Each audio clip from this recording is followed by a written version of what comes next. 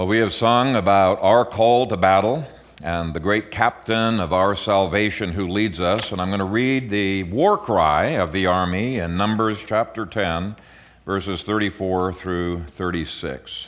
Hear God's word.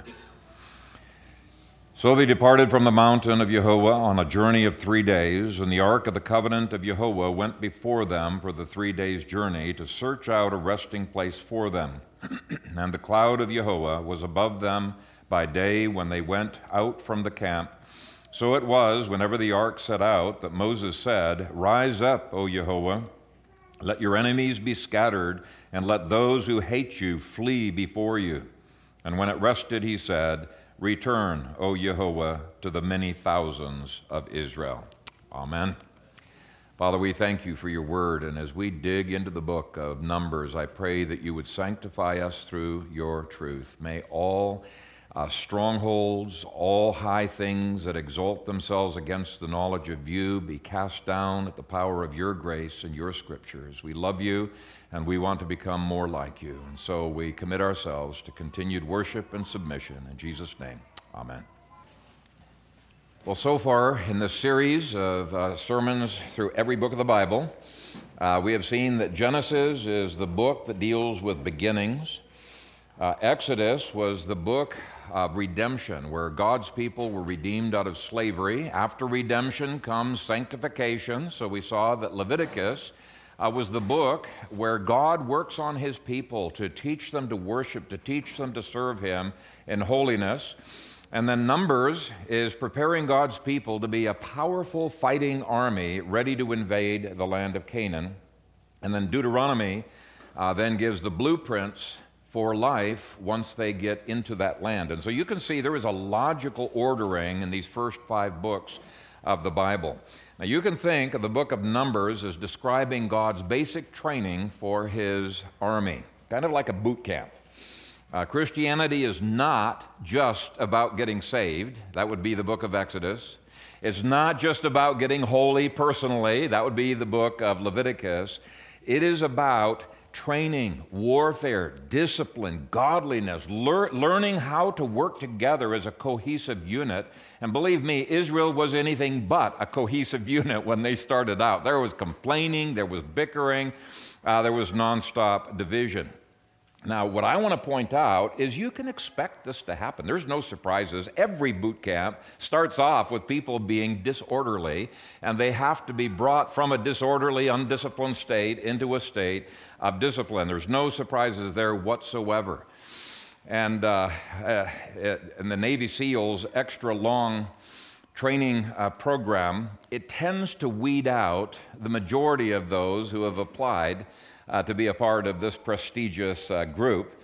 I read this past week that there's about 1,000 applicants a year, and of those 1,000 applicants, only 200 to 250 actually make it into the military there. Well, we see something very similar in Israel. There was a weeding out process. In fact, within a year, most of the first generation had disqualified themselves. Now, it's not as if God completely disbanded them. He still had work for them to do. He continued, but they were not allowed to enter into the prestigious role of taking the conquest of Canaan. And the Lord used that first generation, disqualified as they were for one task, to accomplish other things, including battles and testing and training the second generation of Israelites. And by the time we get to the end of 40 years, which is about what the book of Numbers covers, 38 plus years, what we have is a well-disciplined, well-oiled machine that conquered the land of Canaan in a remarkably short period of time. In fact, it was probably the most disciplined, the most faithful generation of warriors in Israel's entire history, with David's army probably being a close second. God was very successful in this boot camp in developing exactly what he wanted to develop. But not everybody could hack it. In fact, if you count the census at the end of this book, chapter 26, and you compare it to the census at the beginning of the book in chapter 1, you will see by the end of 40 years, there was actually a net loss of 1,820 soldiers, despite a high birth rate. That's a big loss over a period of 40 years. Not everybody could hack it. Now, Deuteronomy 8, verse 2 gives the theme of Numbers. It looks back on this 40-year period that Numbers covers, and it says this, "And you shall remember that the Lord your God led you all the way these 40 years in the wilderness in order to," so here comes the purposes for this book of Numbers. Here comes the purposes for those 40 years. He led them there for 40 years in order to, he says, first of all, to humble you. That's an important part of boot camp. In order to test you, that's another important part of boot camp. To know what was in your heart. Oh yeah, boot camp will expose the bad attitudes that are in your heart real quickly. And then he says whether you would keep his commandments or not. So learning to submit to leadership was a big part of what was going on in that boot camp. This was a time of testing. Now, there's a lot of debate on what the theme word for Numbers might be. If you look at the various study Bibles and different studies out there, everybody's taking their guesses as to what the key word is. Some people say it's wanderings, but I'll tell you what, the word wanderings only occurs one time in the book of Numbers. Now, there was wanderings, it was actually marchings, but it was not aimless wandering. By the time we get to the end of this service, you're going to see that God had a purpose for every journey he took them on. It was very pointed, very purposeful marching. Others say that the key word is testings, and I would agree that Deuteronomy 8, verse 2 gives testing as one of four purposes that God gave in there, but that word only occurs one time in the book of Numbers. There was testing going on. We're going to look at those testings, but it doesn't comprehensively cover as a key word everything's going on in this book. The word march only occurs one time, even though there was a lot of marching that happened. Wilderness occurs 44 times. Some people say that's the key word.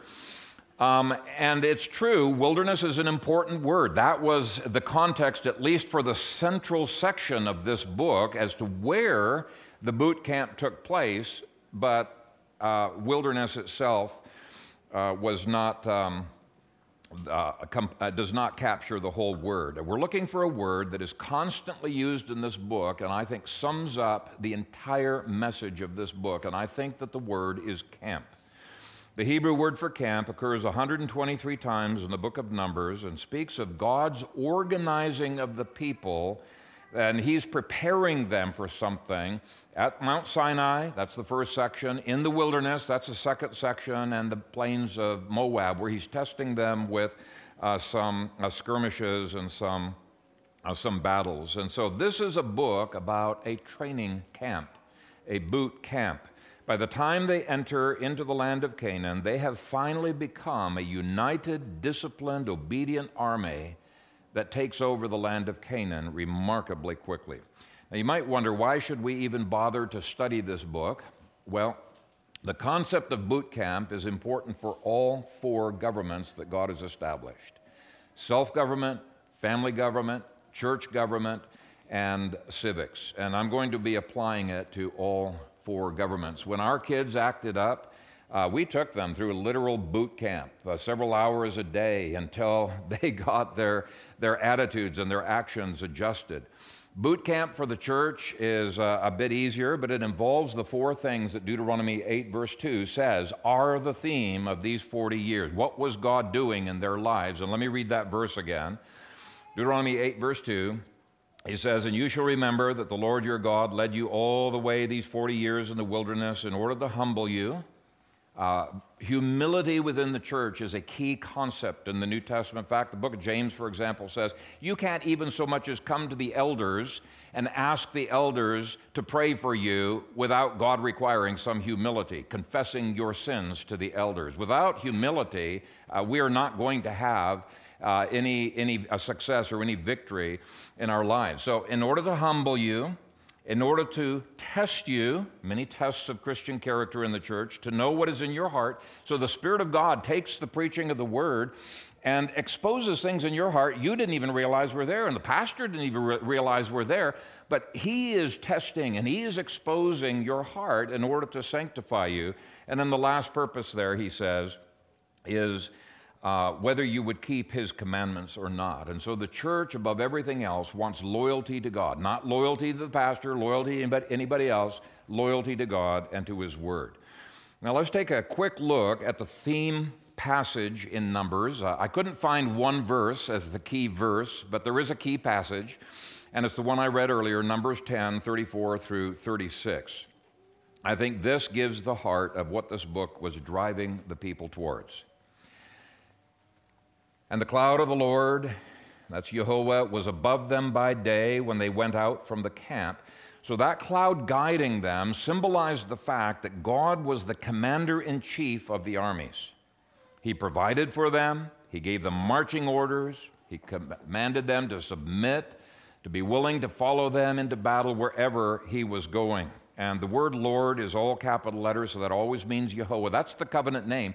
So God was in covenant with his people were in covenant with them. It means he committed himself to them. They were committing themselves to him. Verse 35. So it was, whenever the ark set out, that Moses said, "Rise up, O Lord, let your enemies be scattered, and let those who hate you flee before you." So he's teaching Israel their battle cry, and it is a God-centered battle cry. It is not man-centered at all, but these Israelites were man-centered to the core when they started in the boot camp, and God was going to drive that selfishness out of them and turn them into a people that were disciplined and had character and humility and vision and courage. Those things are not going to happen automatically. They are things that must be trained. And let me tell you something, parents. If you do not have something equivalent to a boot camp, analogous to something systematic in your training, then things are not going to automatically happen to your children in a good way.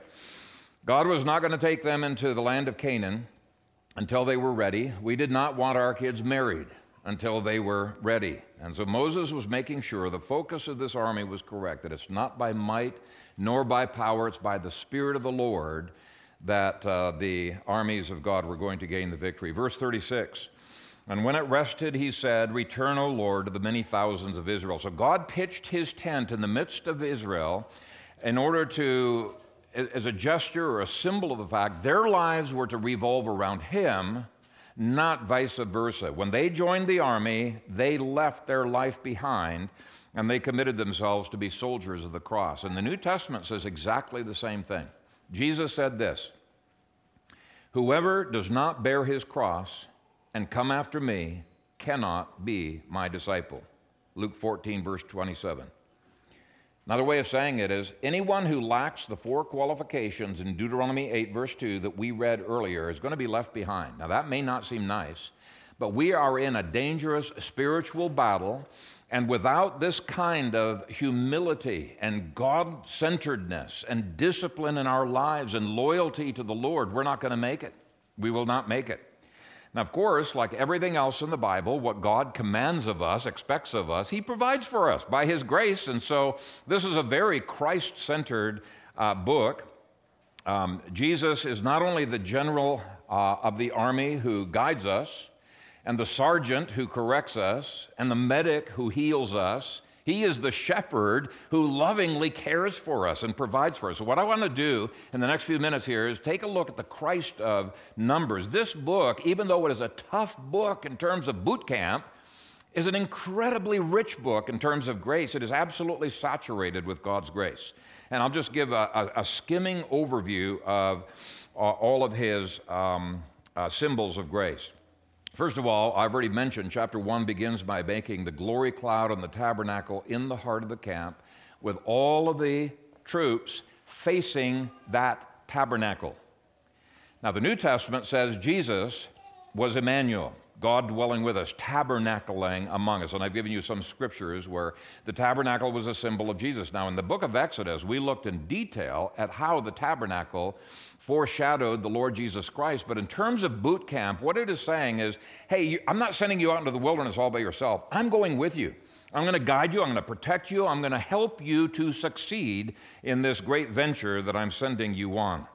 And by the way, Jesus underwent the boot camp himself and all of the trials that we go through, and he did so successfully so that he could lead us.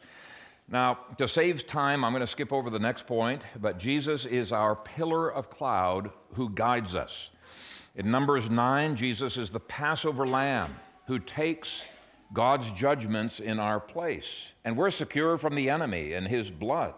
And he doesn't just call us to lay down our lives. He's already patterned for us that he's laid down his life for us. In Numbers 11 and John 6, we see that Jesus is the manna that sustains us and nourishes us. In Numbers 12, we see Moses as the prophet who is God's close friend. He speaks face to face with God. He is God's prophetic mouthpiece. He is faithful over God's house. And I've got in my notes a whole bunch of things I can't go through because we don't have time, that show that Moses was an incredible type of the Lord Jesus Christ, in effect saying, guys, I'm here with you. You don't have to do this alone. Numbers 19 points to Jesus as the red heifer sacrifice. Kathy and I just got to this part this morning in our family devotions as we're going through the Bible. And I tell you, this red heifer is an amazing, absolutely amazing symbol of the Lord Jesus Christ. Just point after point after point, clearly illustrating it's all of grace. Everything he requires in this boot camp is enabled by his grace. But I can't go through it. In chapter 20, Jesus was the rock from whom the waters of the Holy Spirit flow. Now, I do want to comment on that briefly because this will come up later. Some people are curious, why was it that God got so upset with Moses and actually disciplined Moses? He couldn't go into the land of Canaan because of it. Why was it that when Moses struck the rock twice, God said, you're disqualified? I mean, hadn't he commanded him to strike the rock in the book of Exodus? Yes, but Exodus was the book of redemption. The first time that this happened, Moses was commanded by God to strike the rock one time to illustrate the fact that Jesus would be smitten only one time by the Father as a substitute for our sins, and as a result of that, the Spirit would come. Atonement would be achieved, but now we're in Numbers. They're already a redeemed people, and Jesus does not need to be smitten again. He was supposed to simply speak to the rock, and waters would flow, just as we can pray to Jesus and daily receive the overflow of the Spirit into our lives. Moses completely messed that up by smiting the rock 2 times, and it completely messed up the symbolism. So Jesus doesn't need to be struck over and over again, as the Roman Catholic Mass blasphemously says, and as Hebrews 9:25 through 28 counters. So it is a beautiful symbol that he messed up on. Okay, in Numbers 21, Jesus is symbolized by the bronze serpent. John 3:14-15 says, and as Moses lifted up the serpent in the wilderness, even so must the Son of Man be lifted up, that whoever believes in him should not perish, but have eternal life. It was an amazing symbol of Jesus being treated as if he was sin itself, being judged on our behalf. Now, God sent snakes to bite the Israelites, and they were dying off by the thousands, and at God's command, Moses made this bronze serpent, put it on a stick, so that all people would have to do is look at that snake, and he told them, just look at the snake and you'll be healed, and they were instantly healed. A lot of them refused to do so, but 1 Corinthians 11 says there are Christians who become weak and sick and die because they've broken covenant with the Lord, and all it takes is by faith to look to Jesus, and we can be cleansed of our rebellion. We can be cleansed of our sin. It's a marvelous type of Jesus if you take the time to look at it. In Numbers 24, Jesus is the star out of Jacob who is destined to destroy all of his and our enemies and to rule his people. So it's a very encouraging symbol that victory is of the Lord. In Numbers 35, Jesus is the city of refuge. What would happen is if a person accidentally killed somebody It was not premeditated. It was just an axe flying off the handle or something that hit somebody in the head. They could run to this city of refuge, and they would be secure there, safe there, until the high priest died. Well, the New Testament says we are to flee for refuge to Jesus, but unlike a human other high priest, he is a high priest who lives forever, making intercession on behalf of his people. So you can see with all of these symbols of grace, which we don't have the time to really give an exposition of, for every failure that the Israelites had in this book, and there are a lot of failures in this book, Jesus was sufficient as a solution for them, if and only if they looked to him in faith and availed themselves of his resources. They didn't have to go through the boot camp alone. He had promised that if they submitted to him in unconditional surrender, they would succeed. His boot camp was designed to make them succeed. He wanted them to succeed by his grace. Now, I'm going to skip over the debate on whether the book should be divided into 2 or to 3 sections. If you look at the chart there, you'll see, obviously, I side with the majority who say that there's clearly 3 sections dealing with 3 different locations and 3 stages in God's preparing his people. I think that's clear. But what I want to do for the remainder of this sermon is take a whirlwind tour through this book to see how God's great boot camp works.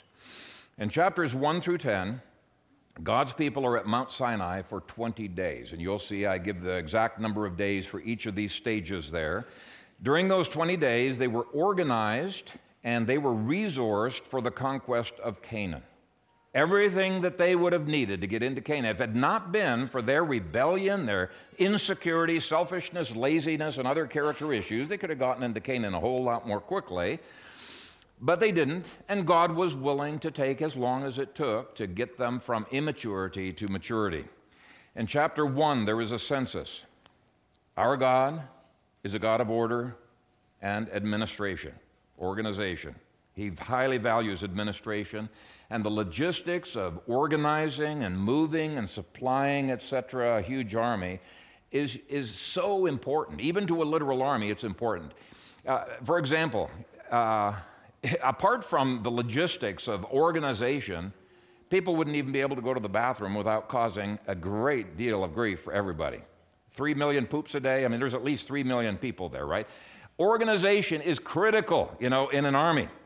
So there's the census that comes first, then the army is organized in chapter 2, and all kinds of principles for armies, literal armies, that you could get from this passage today. Now, let me just make 2 applications. If you study the discussions of the early Americans, they patterned America's armies after the book of Numbers. I'm not kidding. Just study some of their discussions. But it says here in verse 2, every one of the children of Israel shall camp by his own standard beside the emblems of his father's house. As you move down through the chapter, you will discover that people, a standard was like a flag that you would follow. They had their own family, their clan, their tribe, and then there was the nation as a whole. They didn't mix up all of the troops into one big mesh. Why? Because it was a check and balance against tyranny. Tyrants in Israel's history didn't like the fact that clans like to do their own thing, and so they would mix people up, put them into different units so there would be no local loyalty that would conflict with the tyrant's desires. And God set it up so that it was decentralized in terms of loyalty, so that every troop would have to think through their leadership, is this a battle that is godly? Is this a battle that we want to go in? Now, can this be abused? Absolutely, yes, it can be abused, and we're going to see abuses of it in the book of Numbers. But this is a very clever check and balance called interposition that God put in place to try to avoid tyranny. By the way, it also helped with people fighting loyally. If you're fighting with a whole bunch of your relatives in your little unit here, you're much less likely to flee if your fleeing means some of your relatives are going to die. It makes for a much fiercer, loyal troops. So even though we don't have the time to show it all the way through this book, the literal applications of this book to civics I think are very important. As I mentioned, America's armies were organized this way all the way up to just after the war between the states, and then they realized we don't like decentralized loyalties. We're going to change things so that there's only loyalty to one central purpose. It's horrible, the changes that happened to our armies. Okay, chapters 3 through 4 describes the chaplains of the armies as well as the pastors who stayed behind. What do I mean by that? Well, all of the Levites were exempted from service in the military. They could voluntarily join, and those who joined actually served as chaplains. Others would stay behind to continue to service all of the synagogues. But what this symbolizes is that God's word must saturate even the armies of God. The chaplaincy was a very important purpose in God's plan. Then in chapter 5, in the first 21 verses of chapter 6, God lays down some regulations to govern their behavior. Every boot camp has regulations. And again, I'm skipping over some of the materials here, but these regulations, if you study them, they benefited the unit, yes, but they also benefited the individual, and they benefited the wives, and they benefited the children. God's regulations were very good. But in chapter 6, verse 22, we see God's commitment to Israel via the Aaronic benediction that I pronounce upon you every week. And in chapter 7 and following, it's returning their commitment to God. And so in chapter 7, you've got all of the civic leaders symbolically saying, Lord, we are your servants. We're giving these gifts as a symbol to you. Then in the next chapters, in chapter 8, you've got the Levitical commitment to God. And then there's the individual commitment to God at the Passover in chapter 9, verses 1 through 14. Now, those commitment ceremonies were mutual. In all of them, God was saying, look, I am totally committed to you. And the people were saying, we're totally committed to God. But it all started with God and his promised grace. In the rest of chapter 9 and all of chapter 10, there was God's promise for guidance to the army. God told them that he would lead them by lifting up the cloud, and when it moved, okay, pack up your things, the cloud's moving, we're going to follow after the cloud. It doesn't take a lot of thinking to follow that kind of guidance, right? But in boot camp, you're not supposed to do a lot of thinking. You're supposed to just follow, learn to be disciplined, and God says, you can trust me on this. This is a trustworthy venture. Now, it also involved human leaders as well, so there's trumpets, and they had to sound different kinds of signals, and the people had to get used to knowing what signal meant what thing so that the armies were cohesive. And then God practiced with them. He never gave instructions without practicing the instructions to see if the people would do what he was telling them to do. In our families, we need to practice obedience. Don't just assume that one correction is going to do it. So in chapter 10, verses 11 through 13, he practiced with them exactly what he had just said that they would do. Now it came to pass on the 20th day of the second month in the second year that the cloud was taken up from above the tabernacle of the testimony, and the children of Israel set out from the wilderness of Sinai on their journeys. Then the cloud settled down in the wilderness of Paran. So they started out for the first time according to the command of the Lord by the hand of Moses. Boot camp was off to a good start. They were having a jolly good time. They were learning a war cry even before there was any war. This is fun. This is great. They're off on a march. But God, as a good leader, almost immediately tests how far these people are going to follow him into battle, or non-battle in this case. Boot camps are full of tests. Whether the people know they're being tested or not, they're being tested, they're being evaluated. And these people at first, they don't realize they're going into a pretty crummy area that's going to be testing their attitudes. It's really a difficult area. Last verses of this first section. Numbers 10, 33 through 36. So they departed from the mountain of the Lord on a journey of 3 days, and the ark of the covenant of the Lord went before them for the 3 days' journey to search out a resting place for them, and the cloud of the Lord was above them by day when they went out from the camp. So it was, whenever the ark set out, that Moses said, Rise up, O Lord, let your enemies be scattered, and let those who hate you flee before you. And when it rested, he said, Return, O Lord, to the many thousands of Israel. So far, so good. But where is this cloud leading to? It's leading to the miserable, horrible wilderness of Paran. Deuteronomy 32, verse 10, looks back on these days and said, it was the perfect testing ground for Israel. Absolutely perfect. And it was motivated by God's love for them. It says here, God led them in a desert land and in the wasteland, a howling wilderness. He encircled him, and it's referring to Israel as Jacob, as a him. He encircled him, he instructed him, he kept them as the apple of his eye. He never gave them more than they could handle, but they sure thought from time to time that he was giving them more than they could handle. And by the way, a good boot camp does this. It stretches people beyond what they have ever been stretched before. They think it's going past the breaking point, but it never does. The purpose is not to break them. The purpose is to challenge them. And God knew that this wilderness would bring to the surface every bad characteristic that they had. And he wanted it brought to the surface so that he could deal with it. That's what the whole second section of the book is about, dealing with these bad character issues as they arose one by one. He was determined to turn them into a disciplined, strong, lean, mean fighting machine. Okay? And he was successful. God, by the way, is always successful in everything he puts his hand to. Do not think of the book of Numbers as one failed experiment after another. By the time we get to the end of this book, you're going to say, whoa, those were all perfect. God designed them. He knew exactly what he was doing. That's what I want you to see by the time we get to the end of this sermon. So, being in the tough wilderness of Paran, we're not surprised when chapter 11 begins. Now, when the people complained. It's tough. And that's what immature people do. They complain, right? Immediately they complain. That's their natural thing. And just as sergeants yell at people and try to get them into place, verse 1 of chapter 11 shows God's displeasure with the absolutely pathetic shape that these troops are in. What is wrong with you people, right? He's upset with them. And chapters 11 through 25 are devoted to turning disorder into order, turning lack of discipline into discipline, complaining into faith, cowardice into courage. It's actually an amazing series of lessons once you dig into them. And if you think of every one of these lessons as a boot camp challenge, I think you can see what God is doing. Chapter 11 deals with deliberate exposure of these people to circumstances that are going to allow their discontent and complaining spirits to manifest. They complain. Then verse 1 goes on to say, it displeased the Lord, for the Lord heard it, and his anger was aroused.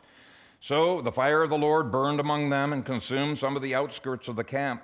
Then the people cried out to Moses, and when Moses prayed to the Lord, the fire was quenched. So he called the name of the place Taberah, because the fire of the Lord had burned among them. So there is a discipline, there is a removal of the kind of people that will tend to undermine the army if they are not removed. God knew who they were, and even the naming of the place after the discipline would be a constant reminder to this army of what boot camp is all about. Get with the program, and things will get easier. Get with the program, things will get easier. If you keep bucking the program, it is not going to be easy for you, okay? Notice that the discipline was on the outskirts. Joel and his family were reading through this section. They rightly guessed. They were the laggards. Yep, they were on the outskirts. They were the laggards who were kind of bucking the system here, and they were the kind of people that would be harmful. There was not a single person killed by God in the book of Numbers that deserved to live. Not a single person. Now, the next complaint comes from the mixed multitude in chapter 11, verses 4 through 10. And this time they're complaining over the chow, over the food. I bet there's a lot of complaining that initially happens in the boot camps. I'll have to ask the military guys, but in the boot camps in America, can chow be a good test of whether people are qualified in God's spiritual Navy? Or a spiritual army, or a spiritual Navy SEALs, whatever thing is your favorite military place. I think absolutely yes. Before I was willing to take people with me to China or to India, I absolutely refused if they were finicky over food. I realized, within 2 or 3 days, they would be so fed up with the food in China or India, they would want to come home. Eating rat? Are you kidding? And so what I did is I took people through a whole series of tests, and chow was a very important one of those tests. Okay. This was a test of Moses' own leadership, and he responded to complaining by complaining himself. Ouch. Complaining becomes infectious, and sometimes even us leaders give into complaining. It's not a good thing. God knew that even the leaders needed some testing. Over time, Moses gets it a whole lot more quickly than the people do, but he does two things to help the situation of complaining. In verses 16 through 30, this is chapter 11, God distributes both responsibility and authority to 70 other leaders. Even though the buck stops with Moses, there are others who can share the blame, yay, and share in the authority and the responsibility. I'll tell you what, it is not a healthy thing to be a solo church planter. There's a reason why the Apostle Paul never planted churches by himself. He always had a team, right, that worked with him. Especially if the people that you are leading have the character that Israel had. It has been such a blessing to have the deacons and the elders in this church share the leadership with me in this church. Anyway, moving on, in verses 31 to 35, God gives them what they asked for, quail. He gives them so much they are sick of it. And was there further discipline? Yes. But you know what? God knew ahead of time exactly how they would respond. He deliberately put them into situations that would expose the problems of the heart. And as they surfaced, he clearly identified the problem and he dealt with it. God was not afraid of problems. Not afraid. And we parents should not be afraid of problems arising in our children's lives. In fact, we should hope those problems arise and that they rise early so that we can deal with them early, right? It is a blessing when character issues are exposed early so that they can be dealt with early. If you hope your kids will outgrow their problems, you are going to be a failed parent. Guaranteed. Nobody outgrows their problems on their own. There's got to be a program. There's got to be systematic discipleship out of the problems, the character issues that they are in. And by the way, there was always a spiritual component that needed to be prayed against. We don't have the time to give all of the hints in this book of the demonic that was at play, but I think there was demonic written all over this story. You know, problems just arise and they're so irrational. It's like, why on earth would these people do this? So a problem comes up here, Moses deals with it. It pops up over here, and it gets so frequent that it is incredibly discouraging to Moses. And in chapter 12, we've got Aaron and Miriam turning against him so that the very leaders who are supposed to be sharing the burden with him are part of the burden, which drives him to prayer, which is a good thing. This is a part Moses' training as well. It drives him to prayer. Now let's take a closer look at this particular problem in chapter 12. I see Miriam as the instigator here and Aaron as the passive leader who followed a critical spirit without correcting it and without realizing the disastrous implications of what he was doing. But there were two distinct character problems that appear to have driven Miriam. The first one was racism. Verse 1 says, "Then Miriam and Aaron spoke against Moses because of the Ethiopian woman whom he had married, for he had married an Ethiopian woman." But then come their words, and the words don't say a thing about the Ethiopian woman. All they're talking about is Moses' abusive leadership, and he needs to share his authority, and you need to step down from what you're doing. And so what gives here? God says the problem was racism, and that doesn't come out of their mouths. Well, I think it just illustrates that sin has a way of masquerading itself as something quite different, something more spiritual. See, if they had just had a frontal confrontation over their racist attitudes and say, you should not have married that Ethiopian woman, all Moses would have to do, it's pretty clear cut, well, show me in the law where it's a sin to marry an Ethiopian woman. Without any law against it, it's not a sin. In fact, by your calling it a sin, you've engaged in legalism. You are arrogating the right to make law. You are becoming as God. It's been very easy to deal with racism head on. But what happens, and this is really a demonic ruse here, they didn't talk about the race issue, even though it was the underlying thing that drove them to their rebellion.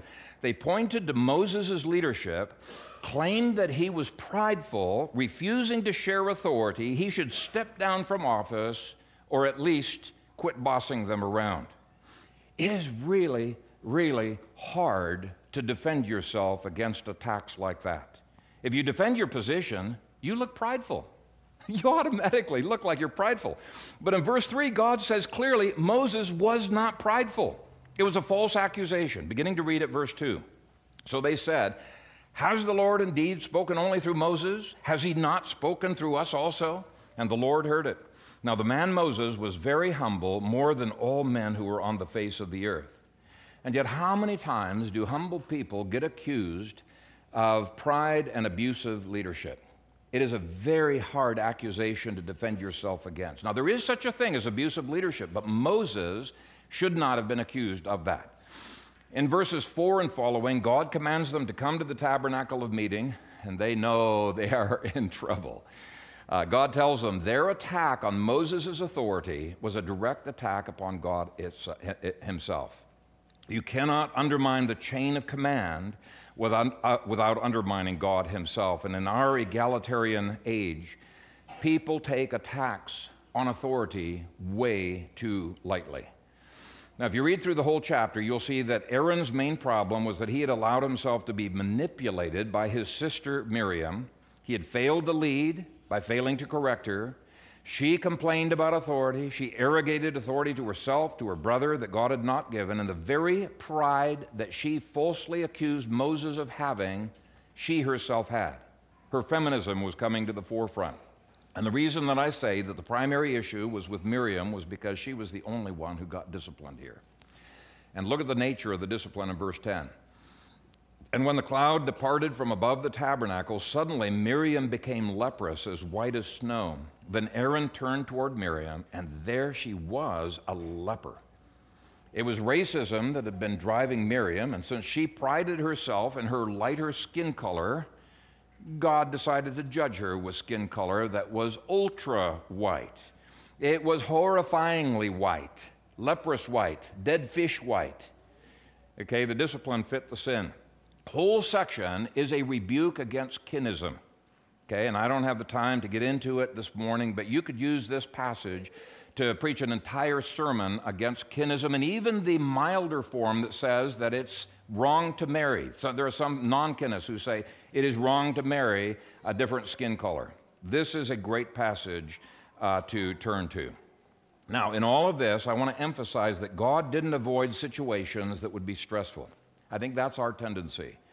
Let's just avoid the stress. Let's not address the problem. And in contrast, God actually planned for stressful situations to arise in order to cause those in leadership to grow and those who are under leadership to learn. Don't shield your children from difficult work, difficult stress, difficult people. Now, granted, there are some people you absolutely need to shield them against. Scripture says, for example, a divisive person. Don't even eat with them. Don't have anything to do with them. Another one that you're not to have anything to do with is a heretic. So divisive and heretics, yes, you avoid. But stressful people, difficult people, no. Those are great people to be around. Why? Because it causes character issues to come to the surface in your kids' lives, and then you can deal with them. You say, you Uncle Smacho, whatever his name is, yeah, he's so difficult to get along with. But you know what? We're going to declare a war of love on him. This is going to be an exercise in which we can grow. So God never avoided the difficult situations. He actually planned them. Now in chapters 13 through 14, God allowed 12 spies to see the land, knowing full well that 10 of them would return with a bad report. Here's the question. God selected those. So why was it that God did not select 12 spies that would bring such a wonderful report? Everybody would get excited, get on board, and get into the land. Because God knew that they were not ready to conquer the land of Canaan. They had a lot of stuff that they needed to learn. This was not an accident. God knew they needed more boot camp, and until they came to the place they had joyful submission to God in difficult situations, they were not ready to take on the world. The boot camp was a perfect place to learn character. Now, I've preached on the 12 spies before, so let me just be brief here. You've got 10 of those spies around you all the time on Facebook and on the news, and it doesn't have to be fake news. It could be real news that they are reporting. A lot of the news that the first 10 spies reported was good news, but it was given in such a way as to undermine the faith of people rather than lift up people's faith. And that is what the demonically motivated and oriented major media outlets are designed to do. They give you the news, even when it's not fake news, it's true news. It's given in a way to destroy your faith, discourage you, and to keep you from spiritually fighting. Turn off CNN. Turn off these ridiculous major medias and find Christian alternatives. There's a bunch that are out there. There's World Magazine. There's Worldview in 5 minutes that has scriptures with each different news snippet that you can pray to the Lord. So anyway, Caleb and Joshua, they try to encourage them to take on the land. Hey, if God's promised us to do this, we can easily take on these giants. And in chapter 14, the people are ready to stone Moses and Aaron to death. That's astonishing after all of the miracles that God had already done for them. This was a tough crew to lead, really tough. And when God offered to kill all of them and raise up a descendants from Moses, Moses, being the selfless leader that he was, pled with God not to do so. He was willing to continue to lead them in this boot camp training, and as such, I think he stands as a marvelous type of the intercession and the loving shepherding of Jesus. And so God spares Israel, but he still destroys the worst of the rebels. It was clear that these rebels, if they had the opportunity to do so, would not only kill God's representatives, they would kill God himself. They had already shown their hand on that. And so don't feel sorry for them. Not a one of them deserved to live. God knew that letting them continue would jeopardize the success of the entire nation. Some people need to be given the boot rather than given the camp. So this was especially revealed in Korah's high-handed rebellion in chapters 15 through 16. It was such an overt attempt to overthrow God's chain of command, his authority order, and replace it with egalitarianism of God's people that it could not be tolerated. By the way, if you want a great description of God's attitudes toward the Reconstructionist anarchists that want all Reformed people to leave Reformed churches and join their Facebook, you know who I'm talking about, their Facebook church, this is the perfect passage to describe it. Even their views and discussions of authority and service parallel not only Miriam and Aaron, what they say, but parallel the Korah rebellion. Egalitarianism is alive in the church of today, and I think the rebellion of Korah describes God's attitudes toward it. Now, it's interesting that how God develops this story. Let's do a little bit of background here. He never blindsides his people. He tells them what he expects. When they don't do it, they receive the consequences, and then he practices with them again, and he keeps practicing until they get it right. Too many parents make up rules on the spot because they're frustrated with something that's happened, and they discipline them and make a rule. Well, there was never a rule there in the first place. They blindside their kids. Their rules are not constant, and they don't practice. Now, of course, I would add that parents need to immerse their kids in God's grace and love, just like the book of Numbers is just saturated in grace and love, but it's a tough love, and there still needs to be rules that are set out. Now, there were two sins. Well, let me go back just a little bit on this. How did God instruct them about his expectations? In chapter 15, God prefaces what he knows soon will happen by telling them in the first 21 verses that he expects them to keep their vows and their promises. You cannot make any progress in God's boot camp if you're a liar.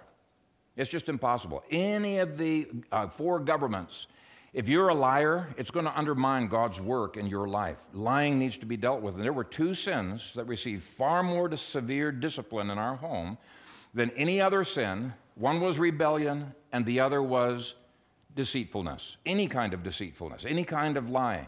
These are the two that are highlighted right here in this passage. Our kids knew that it was much better to fess up and take the discipline than to lie, then get caught, realize they had lied, and get not only discipline for the offense, but far, far worse discipline. We'd first of all say, here's the discipline that would have happened if you had confessed. Now, here's the discipline you're going to get because you lied about it. So in verses 22 through 29, God tells them that there is forgiveness for unintentional sins. So there's still consequences and restitution, but hey, there's forgiveness for unintentional sins. But in verses 30 through 31, God warns them that outright rebellion will not be tolerated under any circumstances. Some of you parents would do well to discipline rebellion and deceitfulness wherever it arises, far greater than any other sins. In any case, the Israelites knew ahead of time exactly what was going to happen. He didn't blindside them.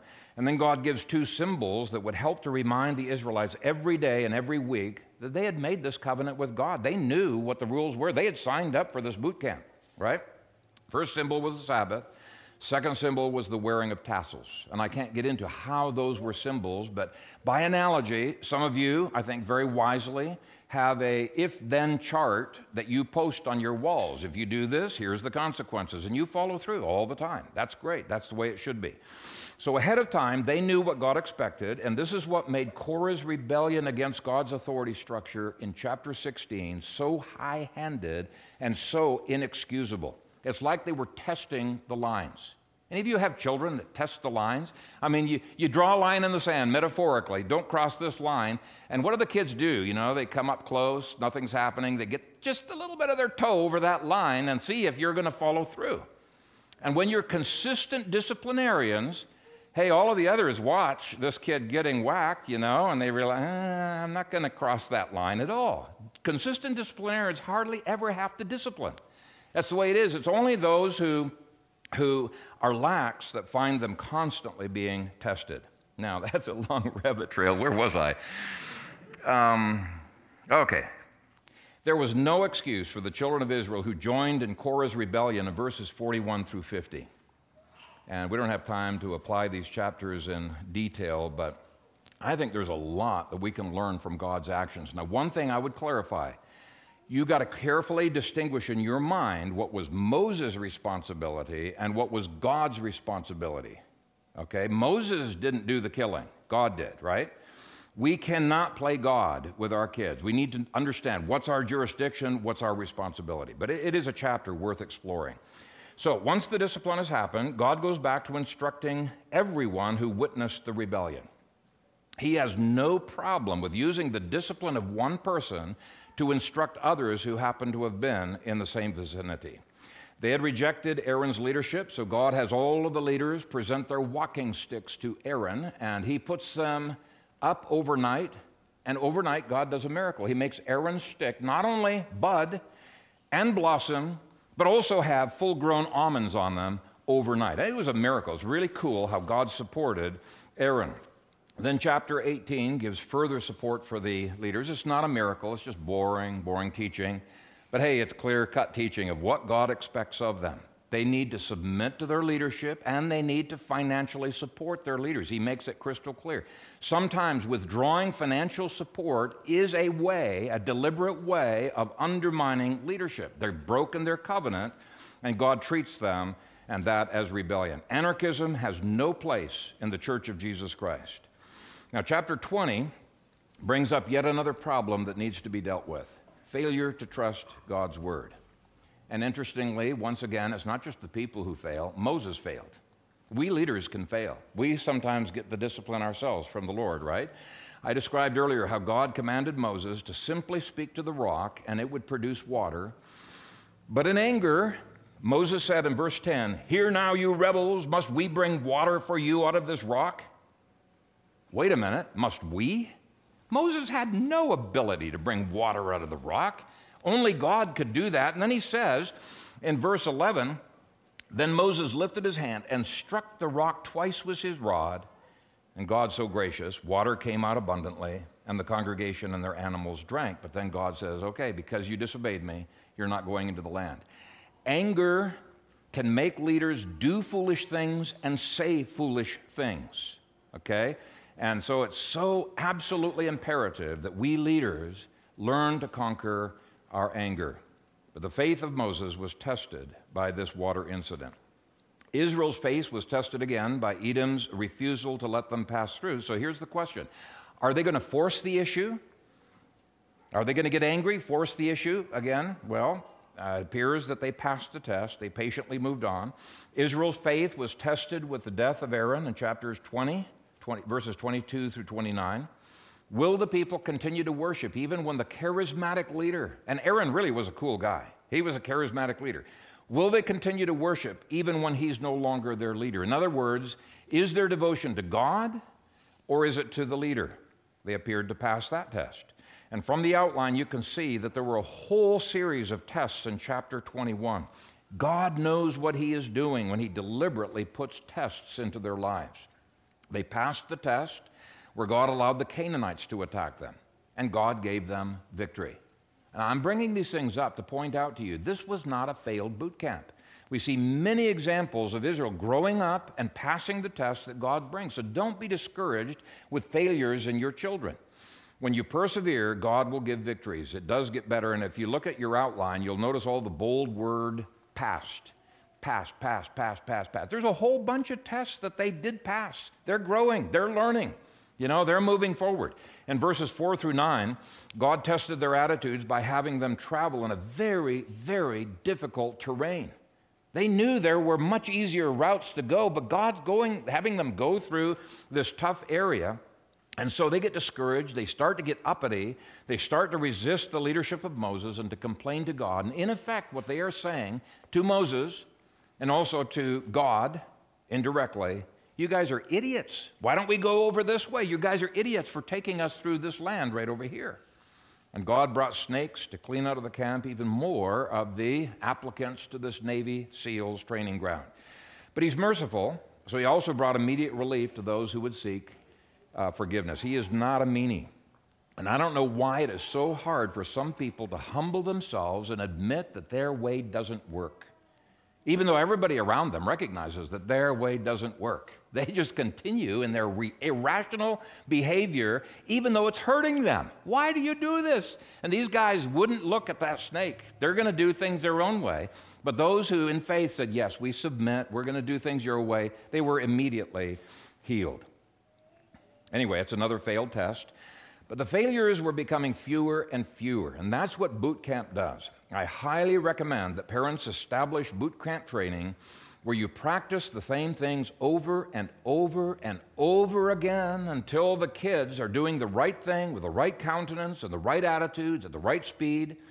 They learn best by practicing over and over and getting disciplined over and over. I'm not kidding. When they know that you will be consistent and always follow through, you will find that you have to discipline far less frequently. And the boot camp will actually be fun. You ask any of our kids, and they will say, yeah, the first weeks were tough. Wow, they were tough. But once they got it, they had good attitudes, they actually found the boot camp fun. Believe it or not, they found it fun. I've read some testimonies of boot camps that everybody else is complaining about, and these guys said, no, this was fun. This is good. If you have right attitude, you can go through boot camp and actually have great experiences. You're getting, your body fit and put together. They enjoyed their boot camp. So let's whiz through the next few tests. Chapter 21, verses 10 through 15, tested their patience with yet another brutal journey, and it seems like a totally unnecessary journey. And you ask, wait a minute, hasn't God already put them through this place 2 times before? And you say, yeah, but they failed, right? They failed. So he's putting them through the same paces to see if their attitudes have changed. And they had. They passed the task. Praise God. They've got it. They finally got it. In verses 16 through 20, he tests them once again with a lack of water. Remember, they had failed the water test 2 times before. But they not only passed this test with flying colors, they sang in faith to God before the water is even given to them. While they're digging the well, it's a song of faith that God will provide. Look at chapter 21, verses 16 through 18. From there they went to Beer, which is the well where the Lord said to Moses, gather the people together and I will give them water. Then Israel sang this song, spring up, O well, all of you sing to it. The well the leaders sank, dug by the nation's nobles, by the lawgiver with their staves. Now the then at the beginning of verse 17 indicates that the song happened right at the beginning of the digging, but the song acts as if it's already done. It is a statement of faith. I find this to be absolutely marvelous. You can tell a person has learned his lesson of discipline when he obeys with joy and singing.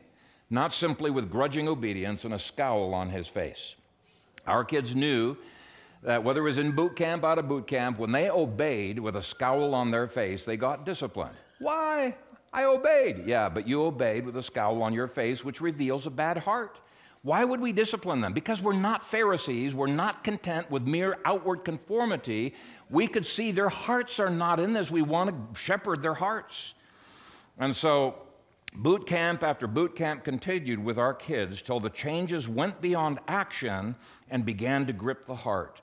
God was modeling in this book how to draw people away from their sinful hearts. Now, I'll admit, there will be some people you just have to cut loose. Just never learn. But we can have the faith that most will get through the boot camp as godly people, especially since we live in the age of the new covenant, the age of the fullness of the Holy Spirit. There should be greater success now than they had in the wilderness generation. But really, there are no guarantees that 100% of your kids will turn out good. The only guarantees I can guarantee you is they're going to turn out bad if you don't do something with them, like God, analogous to what God was doing in the boot camp. That's the only guarantee. But God's promises are so much richer that it's almost always the case that when you consistently and by faith apply His Word, you're going to have victory with all of your kids. It's almost always the case. Now, in verses 21 through 32, they pass a test of another real war. These guys are getting more and more ready to take on the conquest of Canaan. Verses 33 through 35, there's another sweet success as God has the Bashanites war against them. We don't have time to get into that, but these stories really are cool. When you study them, it shows boot camp works. It really does work. Okay? Next, Satan pulls out all the stops by having Moab amass a giant army against Israel to try to intimidate Israel. When that doesn't work, and it's the Midianites who are trembling in their boots, and Satan says, oh boy, okay, so he brings out Balaam. Balaam is a demon-possessed prophet who is hired to curse Israel. Let me tell you something, brothers and sisters. Curses are real. And if you are cursed by a demon-possessed person, you better counter that curse in the name of the Lord Jesus Christ, because demons love to follow up a curse and to see what they can do to mess up your lives. Don't treat curses lightly. They are real. But God had promised to protect Israel, and because they believed it, Balaam could do nothing. God kicked the demons out of Balaam. By his Spirit, he prophesied blessing to Israel. He forced Balaam to bless. And so by the time that this boot camp is almost done, Israel is doing fantastically.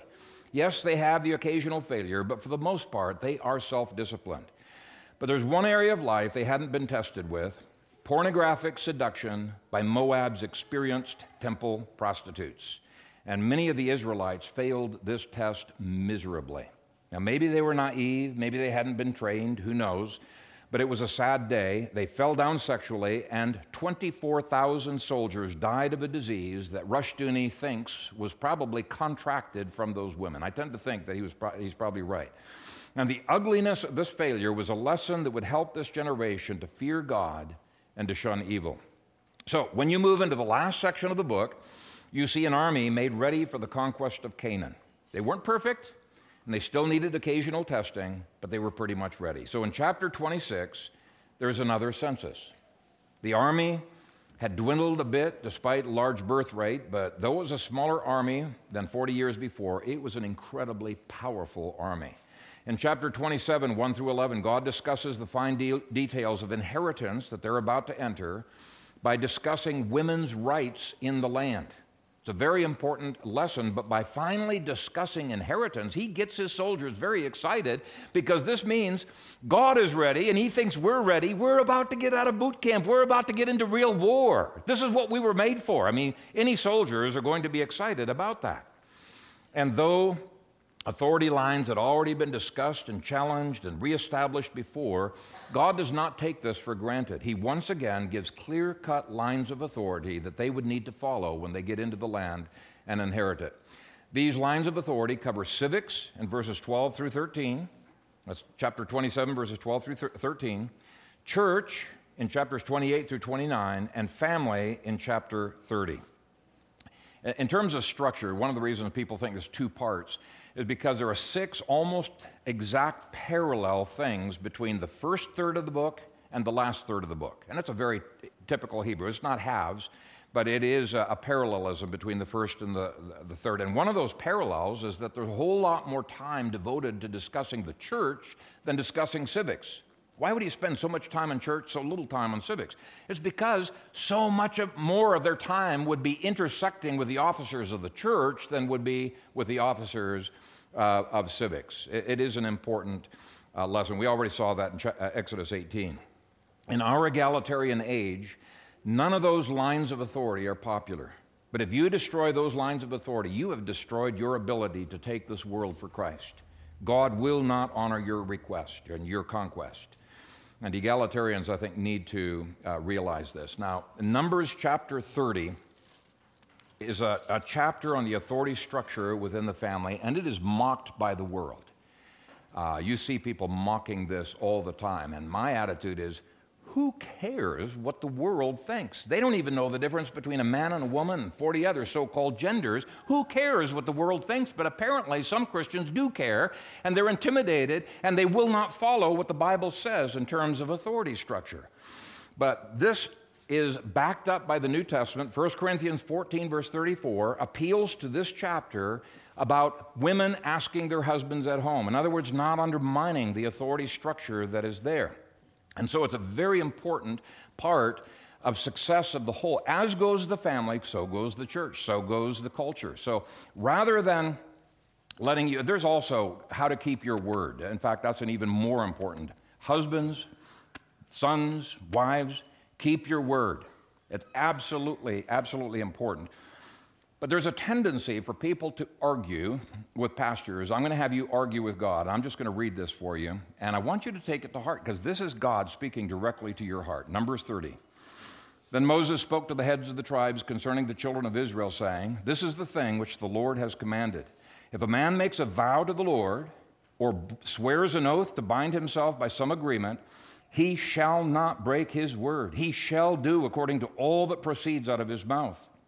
Or if a woman makes a vow to the Lord and binds herself by some agreement while in her father's house in her youth, and her father hears her vow and the agreement by which she has bound herself, and her father holds his peace, then all her vows shall stand, and every agreement with which she has bound herself shall stand. But if her father overrules her on the day that he hears, then none of her vows, nor her agreements by which she has bound herself shall stand, and the Lord will release her, because her father overruled her. If indeed she takes a husband, while bound by her vows or by a rash utterance from her lips by which she has bound herself, and her husband hears it, and makes no response to her on the day that he hears it, then her vows shall stand, and her agreements by which she bound herself shall stand.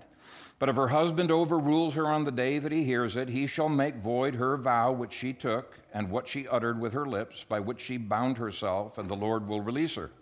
Also any vow of a widow, or a divorced woman by which she has bound herself shall stand against her.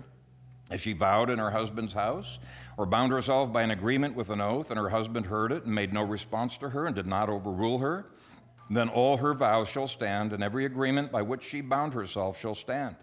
But if her husband truly made them void on the day he heard them, then whatever proceeded from her lips concerning her vows or concerning the agreement binding her, it shall stand. Her husband has made them void, and the Lord will release her. Every vow and every binding oath to afflict her soul, her husband may confirm it, or her husband may make it void. Now, if her husband makes no response whatever to her from day to day, then he confirms all her vows or all the agreements that bind her. He confirms them because he made no response to her on the day that he heard them. But if he does make them void after he heard them, then he shall bear her guilt. These are the statutes which the Lord commanded Moses between the man and his wife, and between a father and his daughter in her youth in her father's house. Chapter 31. It's another fun story. It's a war against Midian. Israel has learned its lessons. It's becoming very quickly apparent. They're able to take on the world. Boot camp may not have been pleasant, but I think they were about to graduate with great appreciation for what God has taught them. He has indeed turned them into a victorious army. In chapter 32, they're actually beginning to inherit the land east of the Jordan. But before they can call it quits, he says, no, you got to commit yourselves to continue enabling the other tribes to inherit their land. In other words, this is not just about what benefits me. This is what benefits the body as a whole. When we teach our kids that they serve only what benefits our immediate family, we're undermining the kingdom. We need to teach our kids to be selfless beyond themselves, thinking of the interests of others ahead of their own, thinking of the body as a whole. It's a biblical concept. In chapter 33, 1 through 49, Moses reviews all of the past. Now, this was not to make them feel bad. This is for newbies to learn from everyone's mistakes. One of the most effective lessons that you can teach to your children is to catalog all of the mistakes and the sins that you have made. Teach them what you've learned from those mistakes. And if you don't have the humility to do that, what you're consigning your kids to is to learn those mistakes all on their own. And you children, my admonition to you is to learn from the mistakes of others. You cannot live long enough to make all of the mistakes yourself. Learn from the mistakes of others. It's much more efficient. In verses 50 through 56, God calls Israel to settle for nothing less than the total conquest of all of life. We must never be satisfied till every square inch of planet Earth is placed under the feet of King Jesus. The warning of verse 55 should be heeded by modern Christians who have embraced pluralism. It says, "But if you do not drive out the inhabitants of the land before you, then it shall be that those whom you let remain shall be irritants in your eyes and thorns in your sides, and they shall harass you in the land where you dwell. Moreover, it shall be that I will do to you as I thought to do to them." Now, does this impact the whole debate on immigration of Muslims? I think it does if you carefully nuance it, but I think there's a more important spiritual lesson here, and that is that God hates compromise. God hates pluralism. He calls for a Christian America, not a pluralistic America. And as boring as the geographical boundaries in chapters 34 through 35 might be to you, it was pretty exciting to those Israelites. Hey, if you bought a piece of property, you're going to examine every square inch of the boundaries. You're going to want to know everything about that property. They're excited about this, okay? And then finally, God gives instructions in chapter 36 for inheritance and how inheritance of land intersected with tribal rights and with the rights of women. He'd already given huge women's rights to inheritance, which a lot of evangelicals ignore, to inheritance in chapter 27. And both chapters speak strongly against the idea that the state owns and controls our land. And you might say, well, the state doesn't own my land. Yeah, if you're paying taxes on your land, the state owns your land. You are but a serf. You are not a free man. So we should hate taxation. We should do everything in our power to get Nebraska to get rid, and Iowa, wherever else you live, to get rid of property taxes. It is an offense against God. But this chapter adds to women's rights that chapter 27 and 30 had already addressed to some degree. Now, let me just give an example. Contrary to the assertions of modern hyper-patriarchs who think women should be passive in the search for a wife for them, and that they don't need to be giving their opinions of whether they like the person or don't like the person. There are some people that are that way. The husband is just purely an arranged thing. I want to point out, the verse 6 says, "Let them marry whom they think best." Obviously, their opinion is critical. Now, he goes on to say their desires for marriage must be within God's general guidelines for marriage, but they had rights. Let them marry whom they think best. 1 Corinthians 7:9 says much the same. She is at liberty to be married to whom she wishes, only in the Lord. And there are other women's rights that are addressed in this chapter. So here's the bottom line. If you want a family that is strong enough to take on the world, then this chapter 27, says that you need to make sure that your wives and your daughters are free participants in that. It's not a choking environment. It's a freeing and enabling environment. Numbers is not just a book for tough Navy SEALs. It's a book that is concerned about their wives and their children as well. And it calls the wives and the kids to have some of the same characteristics. Strong families make for a strong church and a strong nation. And if you want strong families, study God's methods in the boot camp of Numbers.